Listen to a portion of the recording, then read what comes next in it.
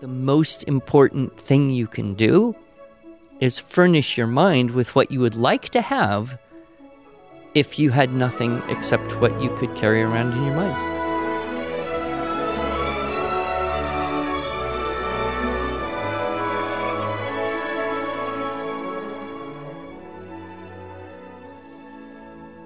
Hello, and welcome to the Arts of Language podcast with Andrew Pudewa, founder of the Institute for Excellence in Writing, or as many like to say, IEW. My name is Julie Walker, and I'm honored to serve Andrew and IEW as the Chief Marketing Officer.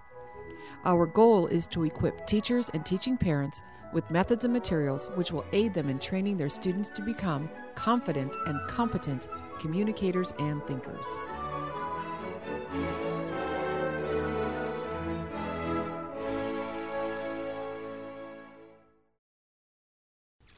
Andrew, episode 300. I can't believe it. I know. 300 times. 300 weeks? Yes. That sounds like a decade's worth of time. No. Not quite. No, not quite. Okay. So we do a podcast every week, and so 300 weeks would 6 be years. Close to 6 years. Close to 6 years. Yeah. So it's almost a decade. So as what we normally do on the 10s, so episode 10, episode 20, and et cetera, we do an Ask Andrew Anything. And generally, we poll our podcast listeners and ask them, please just send in some of your questions, and we'll try to answer them. And this is an important thing that I think you know, but our lovely customer service team actually takes all of those questions, and if we don't answer them on a podcast, they are answered via email. So we do try to not withhold help. We try to leave no question unanswered. Right. And this might be... Except for the really bad ones, the ones, sometimes the kids have some questions that really don't have an answer, So we have a few questions from parents and teachers that I'll start with. Okay. And this one comes from Laura in Canada. And she says, do I start my 7-year-old with handwriting or with printing the letters? I know 40 years ago back in Europe, we were started straight on cursive, never to print for the rest of the school years, and we did great. Well, the answer to the question is yes, you do one or the other.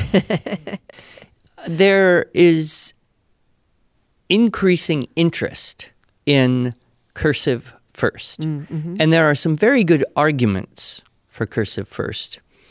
And of course, in my talk, Pen and Paper, What the Research Says, or Paper and Pen, I can't remember which way it goes, I have some of that research noted. So that's an audio talk people could listen to.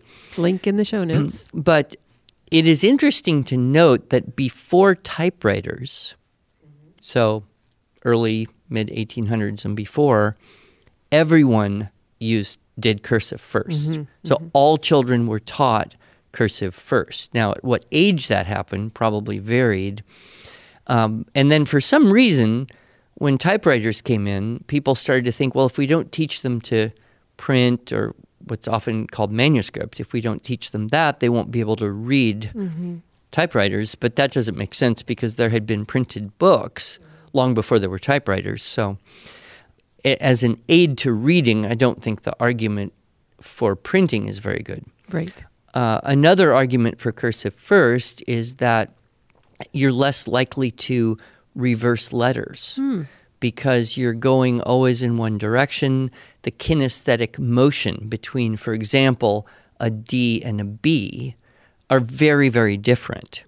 So if you're printing and you have to wrestle with a B and a D and you have that kind of mild dyslexia that probably most young children go through a phase of easily being confused, printing is going to make it more likely to mix those things up.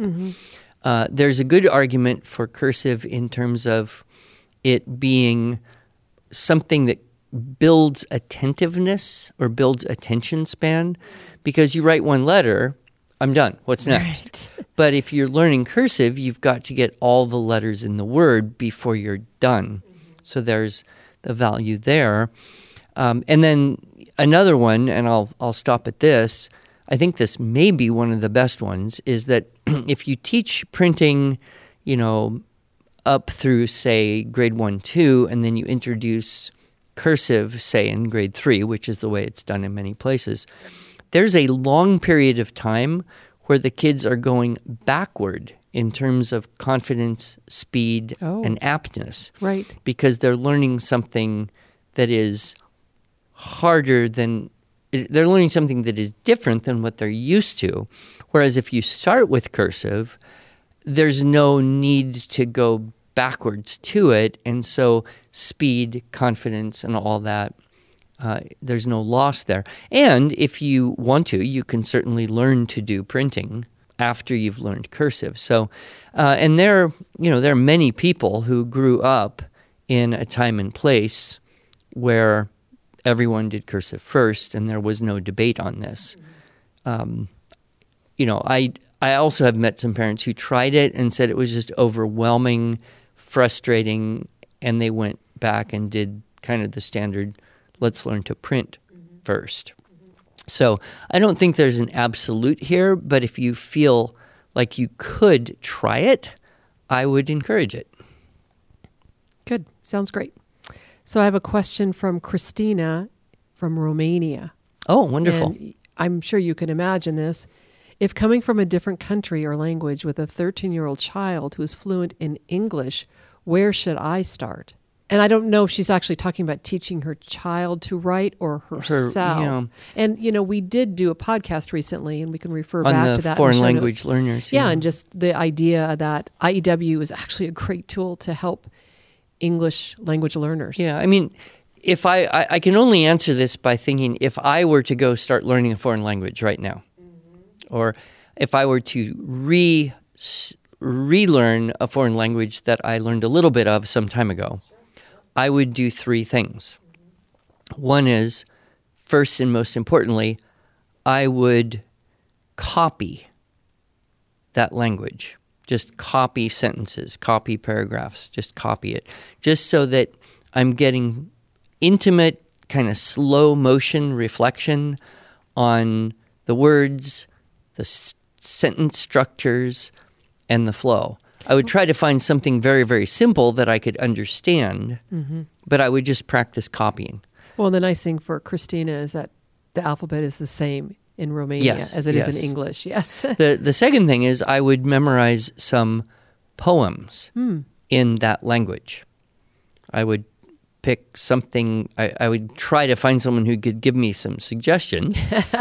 Link in the show notes for linguistic development through poetry memorization. But I would try to memorize some poems because that does also give you vocabulary enrichment. It strengthens your familiarity with the grammar and the syntax, and even leads you into kind of a less colloquial and more literary use of language. And then the third thing is I would use the method of keyword outlines to practice taking notes, retelling, and then rewriting in that language, and then moving on from there through the 9 units. We've had so many people who, parents or teachers for whom English was not their first language, do our TWSS course, right, and say, why didn't I get this years ago? Right. It's so helpful. Yeah, exactly. So this is just kind of a general statement from Kelly from the United States. She says, could you please give us some encouragement about dyslexia in IEW? Please. I feel so discouraged, but absolutely have seen how our dyslexic kids have benefited from the IEW process. Well, there's encouragement all over Facebook. Yeah. She would have to do is go to one of our IEW Facebook page systems. Yes. And post that, and there would be a dozen people that would answer it. I think the most dramatic one was the one I showed you just last week. A mom who said, dysgraphic, couldn't write. He dictated everything for, 2 years? Mm-hmm. And then now he's 13, and he went to take a standardized test. Right. And the results were his writing is at a 30-year-old right. level, and he will do very well in any academic environment where writing is needed. And she was blown away because she went through that period of hopelessness, like, I'm doing everything for him. Right.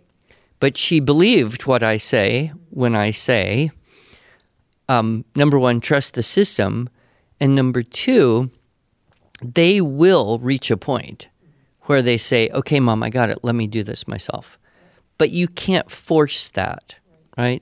So you just help and help and help and help as much as needed, as I say in the 4 Deadly Errors talk. And then one day it'll happen. But I can't guarantee, is that going to be 2 months, 2 years, 5 years? But it will, and it does. And it's very, very rare to meet an adult whose childhood dyslexia prevented them from learning to read and write. I mean, that is rarer than almost any case I can think of. I mean, it's so rare. I've never met a person that was so dyslexic they never learned to read and write. Our anxiety comes when they're not learning to read and write according to the schedule that the world says, because you're X years old, you have to be in Y grade, and the nth grade standard dictates, and you're not there, and so you feel this hopelessness, this failure. The most important thing is not, especially when it comes to the arts of language, listen, speak, read, write, think, the most important thing isn't where is a child in relation to other children of that age, but where is that child in relation to where they were? And is progress happening? Because if progress is happening, there's always hope. And I will give another word of encouragement, and we can link to Chris's podcast. Your son. My son, who didn't read a book till he was 12 years old. And he was self-aware. He was frustrated that he didn't know how to read and was very motivated to learn how to read. Well, he was later in the process. But, his podcast, he points out there are some real advantages to having a dyslexic brain. You see the world differently. You're more likely to become entrepreneurial. You sometimes make these intuitive leaps. Most of the kids, if they don't have an auditory processing issue going on as well, they develop these incredible auditory memories. And they're able to hear something once and recite a huge chunk of it back. So there are actually some advantages. And we have all these podcasts, the IDs, the Dyslexic Advantage, IDs, Susan Barton, all that.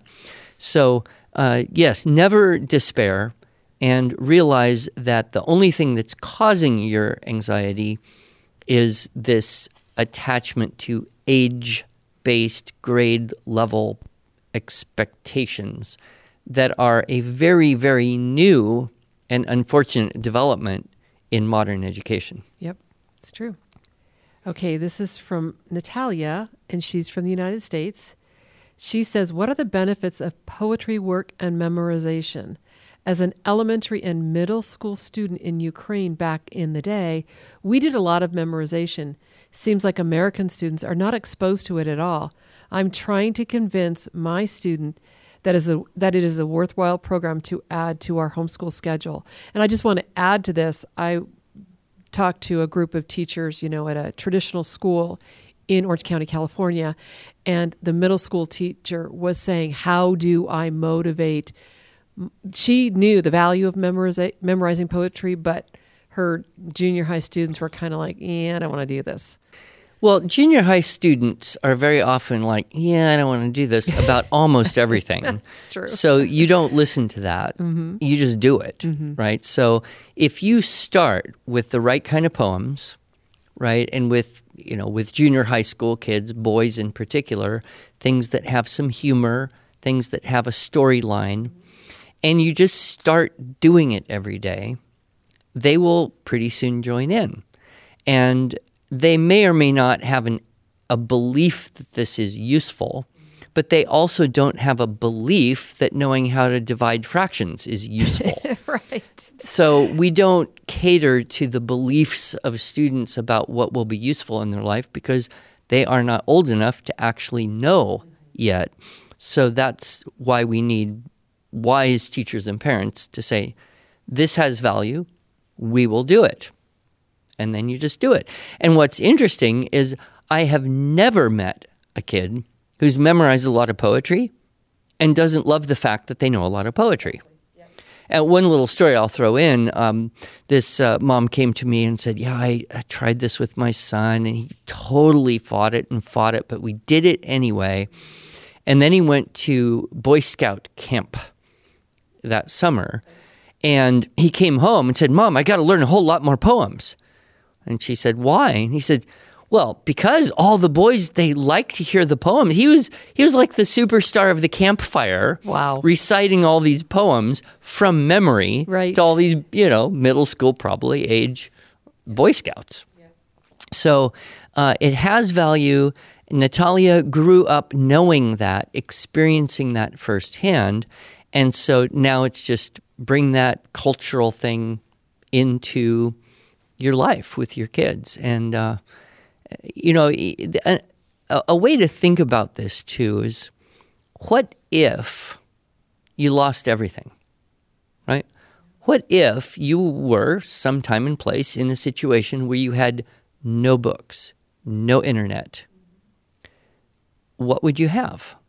Well, it would be whatever you're carrying around in your brain. So if you have things like, scripture or prayers or poems or excerpts from famous speeches or even advertising jingles, right, in your brain, you could access that to greater or lesser benefit. Mm-hmm. So in a way, it's kind of like the most important thing you can do is furnish your mind with what you would like to have if you had nothing except what you could carry around in your mind. Wow.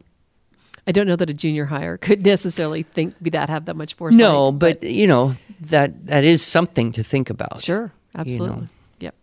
Okay, so this is another challenging student, perhaps challenging. I'm having a hard time communicating. This is from Margaret from the United States. I'm having a hard time communicating to my son the steps of why we do the outlines in only 3 words, keyword outline. So they're new to IEW. Then those words will create a sentence when we write the paragraph. He is 10 and just not grasping the why we do this. He thinks we should just go for it, write the paragraph and be done with it. This is our first time doing IEW, and writing is a struggle. Well, first of all, you won't convince a 10-year-old that this is good for him or that there's a reason why. So don't bother. I mean, we want to, but 10-year-olds just don't think entirely like, if you could prove to me why this is good for me, I would do it. They're thinking, what's good for me is to be done with this so I can go play with Legos and make forts and be a boy. So you don't have to convince him. You just have to stay convinced yourself. I would say that if it's a super struggle, then just break it into very small steps. Mm-hmm. Be sure you have a big whiteboard. I've said this many, many times. Do not try to teach our writing program without a whiteboard in your teaching environment, because you can do a lot of it together on the board. And you could make a keyword outline together, and then he may or may not copy it, but at least you've got it. So you're separating complexity. Yeah, it's not the most important thing to be able to write something, but it becomes the most important tool to be able to write well. Yep. So if you start doing outlines in Unit 1 and 2, and you keep going with outlines, and you go all the way through, and you always separate the complexity of, first you figure out what to write, then you figure out how you want to write that, you always get better writing. And I will throw in the humorous story of the little girl. I was at a convention, I think in Colorado, and I was setting up the booth, and I was kind of laying out the books and videotapes. I think it was that long ago, VHS. And this girl walks up to me. She's probably 12 or 13. And she goes, "I know you." Oh, dear. And I said, "Oh, you've watched me on the video? She goes, yes, you're the writing guy. And I said, well, how's it going? She goes, I hate it. And I said, what do you hate the most? And she said, outlines. Mm-hmm. And I said, okay, fair enough. Do they help you write better? And this is what she said. Of course. I mean, she was just in that zone of, I'm going to have an attitude and I'm going to play with this guy. A little bit like this letter I got from probably a boy of the same age just recently. He wrote a letter basically, IEW is horrible, I hate it, but when I'm older, I'm sure I'll be grateful I did it. Yep. And I wrote back and said, I think you're a smart guy because you know that even though you hate it now, you'll probably be grateful when you're older. Right. So that was insightful. Yeah. So just do the outlines and don't negotiate. Don't negotiate. Exactly. Okay, so speaking of rascally students, let's switch the tempo a little bit. All right. So, these are less serious. Yep, perhaps. Right. So Rosalind, who's 9, asks, Mr. Pudua, if you don't like writing, why did you decide to become a writing teacher? There are so many ways to answer that question.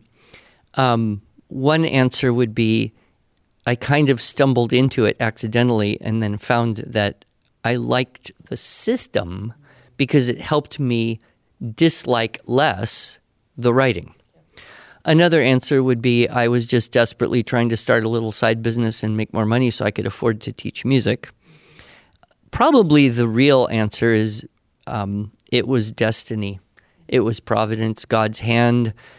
All of the factors lined up, and I started kind of in faith, and it just kept going and going and going. And looking back, I'm just profoundly grateful for, I would say, the supernatural blessings, the supernatural assistance, and the fact that, everyone who's in this room right now and half the people, everyone who works for us, it was God who brought them to IEW. Believe it or not. Believe it or not, yes. So Chelsea from New South Wales, Australia, she says, how do I get better with thinking up clinchers? Oh, that's a good question. And she's 8. An 8-year-old from Australia, how do I get better at thinking up clinchers? Mm-hmm. I love it. Well, the first thing you can do if you can't think of anything is take the topic sentence, rewrite the exact same sentence, and then try to change a few words, maybe using a thesaurus tool or something like that. The next approach would be just look at the last sentence, whatever you wrote. Look at your topic sentence and see if you can get at least 2 words from the topic sentence somehow into the last sentence you wrote, and boom, it becomes a clincher. So those would be the 2 strategies I would use. And the third one is I would just go ask someone to say, I would just go ask someone and say, could you help me think of a good clincher for this paragraph? And I'm sure there's some helpful older people that would be able to do that. Yep, that's very good. Very good, Chelsea. We like questions like that. From Australia. Yeah, that's exactly. Encouraging. Okay, so Jenna and Andrew, they are siblings, so they each have a question for you. Jenna asks, if I erase, will you really bite the eraser off my pencil? If you're in my class and you erase, I will indeed come over and bite the eraser off your pencil. I have done this many, many times, and only once have I regretted it. Usually it gets a good laugh, but one time I did it and this little girl just burst into tears because this was like a super special pencil. It was all decorated with flowery hearts or whatever, and she just could not recover. And I offered to buy her a whole box of wonderful, beautiful pencils, but so it's always a gamble. Yeah. But for the most part, it usually is I think, interesting memory. Yes. That not only the child whose eraser I bit, but everyone in the room will remember for a while. Right. And there's a little bit of background for some of our listeners who do not know the convert to pens paper that you wrote. So Right. we'll go ahead and put a link in the show notes to that to give a defense of why pen is better than pencil, especially when doing a rough draft. Yeah. Yeah. So, all right, then Andrew, What a great name. I know, right? He's going to go far. Andrew says, how did you come up with the upside down V carrot wedgie thingy? Well, that's what it looks like. It does look The like. upside down V carrot wedgie thingy. It's the mark you use to insert Which something. is actually called a carrot. a carrot. But here's what most people don't know. It is not spelled like the vegetable because it's shaped like a carrot tip. It's a Latin word, C-A-R-E-T, which literally means it is missing, Oh, dear. Okay. right? Nice. And so when you put carrot, it means there's something missing. There's a joke in one of the Shakespeare plays about this, and I can't remember which one, but it's embedded in a line, and it's like a double entendre. But it's a Latin word, and a lot of our grammar and literary terminology comes from the Latin. Okay, so Miriam, she's 9, Okay. and she wants to know, do you make up your own jokes? No, I am not smart enough to make up jokes. The few that I have made up were just not very good. Okay. So I am a collector of jokes, much like children would collect beautiful rocks or leaves, or when I was her age, I collected sand dollars from the Oh, nice, yeah. from the beach where we used to go swimming. And so I just happen to like to collect useful things. Yep. And I'm pretty sure jokes are one of the most useful things you can carry around in your brain. Actually, I feel like we had a question about the value of telling jokes and why do you tell them? I can't remember where that question was, though. There's a whole science of the relationship between laughter and learning. Sure. Oh, yeah. Laughter does so many good things for the body. It's good for the physiology. It's good for the brain function. It's good for the social environment. If people laugh together, it's very hard, if not impossible, for them to be angry, It's true. right? Yep. And so laughter is kind of a universal bonding experience.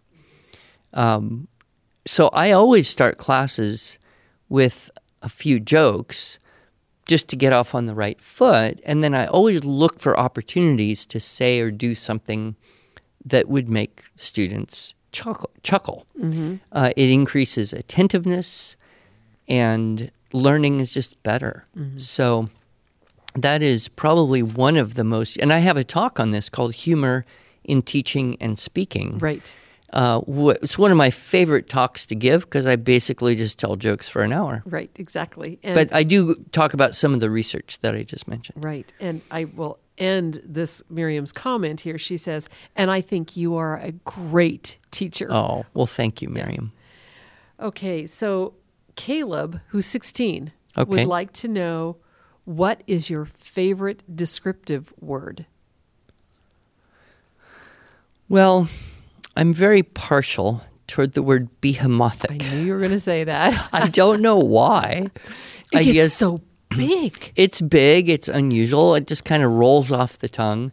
It's a biblical allusion, so it's got a richness and a depth and a history to it.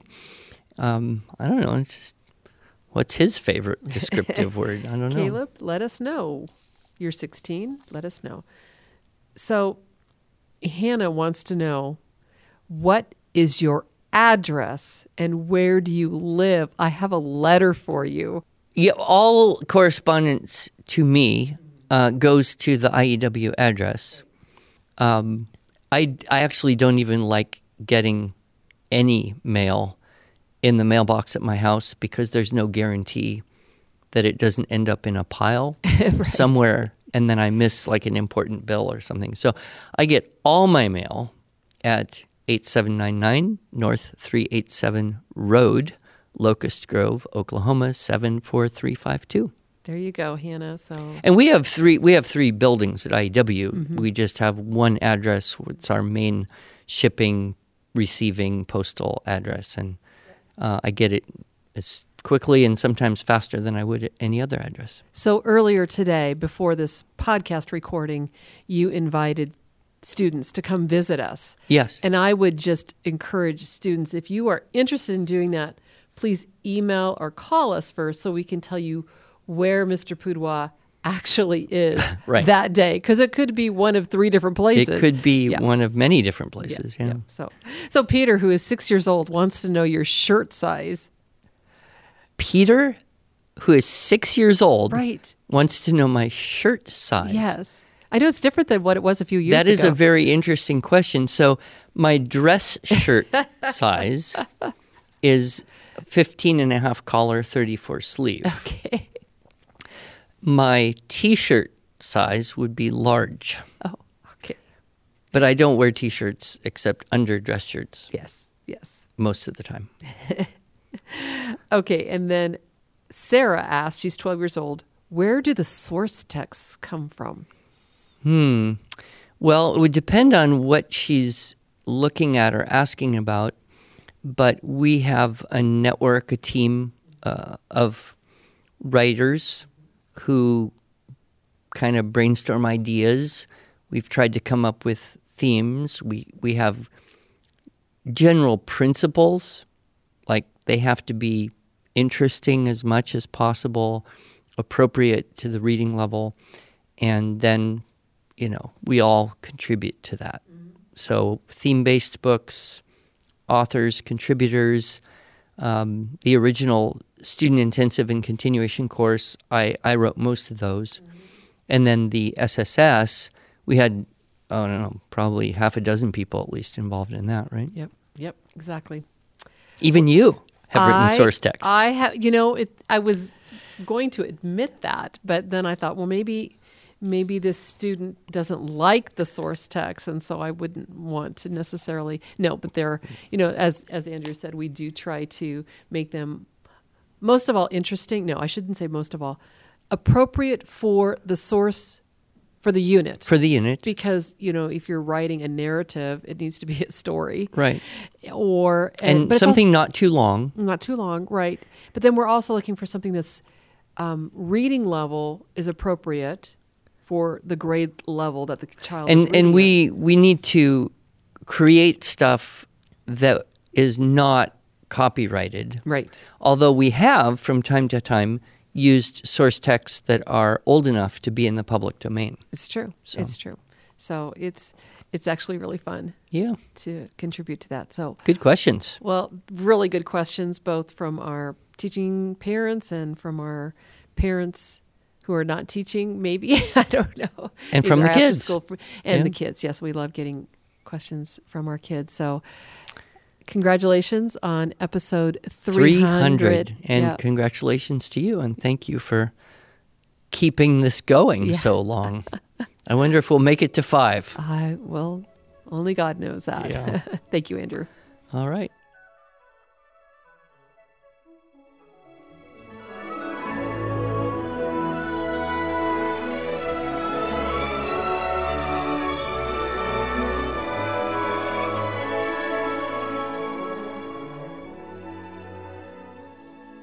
Thanks so much for joining us. If you enjoyed this episode and want to hear more, please subscribe to our podcast in iTunes, Google Podcasts, Stitcher, or Spotify, or just visit us each week at iew.com/podcasts. Here you can also find show notes and relevant links from today's broadcast. One last thing, would you mind going to iTunes to rate and review our podcast? This really helps other smart, caring listeners like you find us. Thanks so much.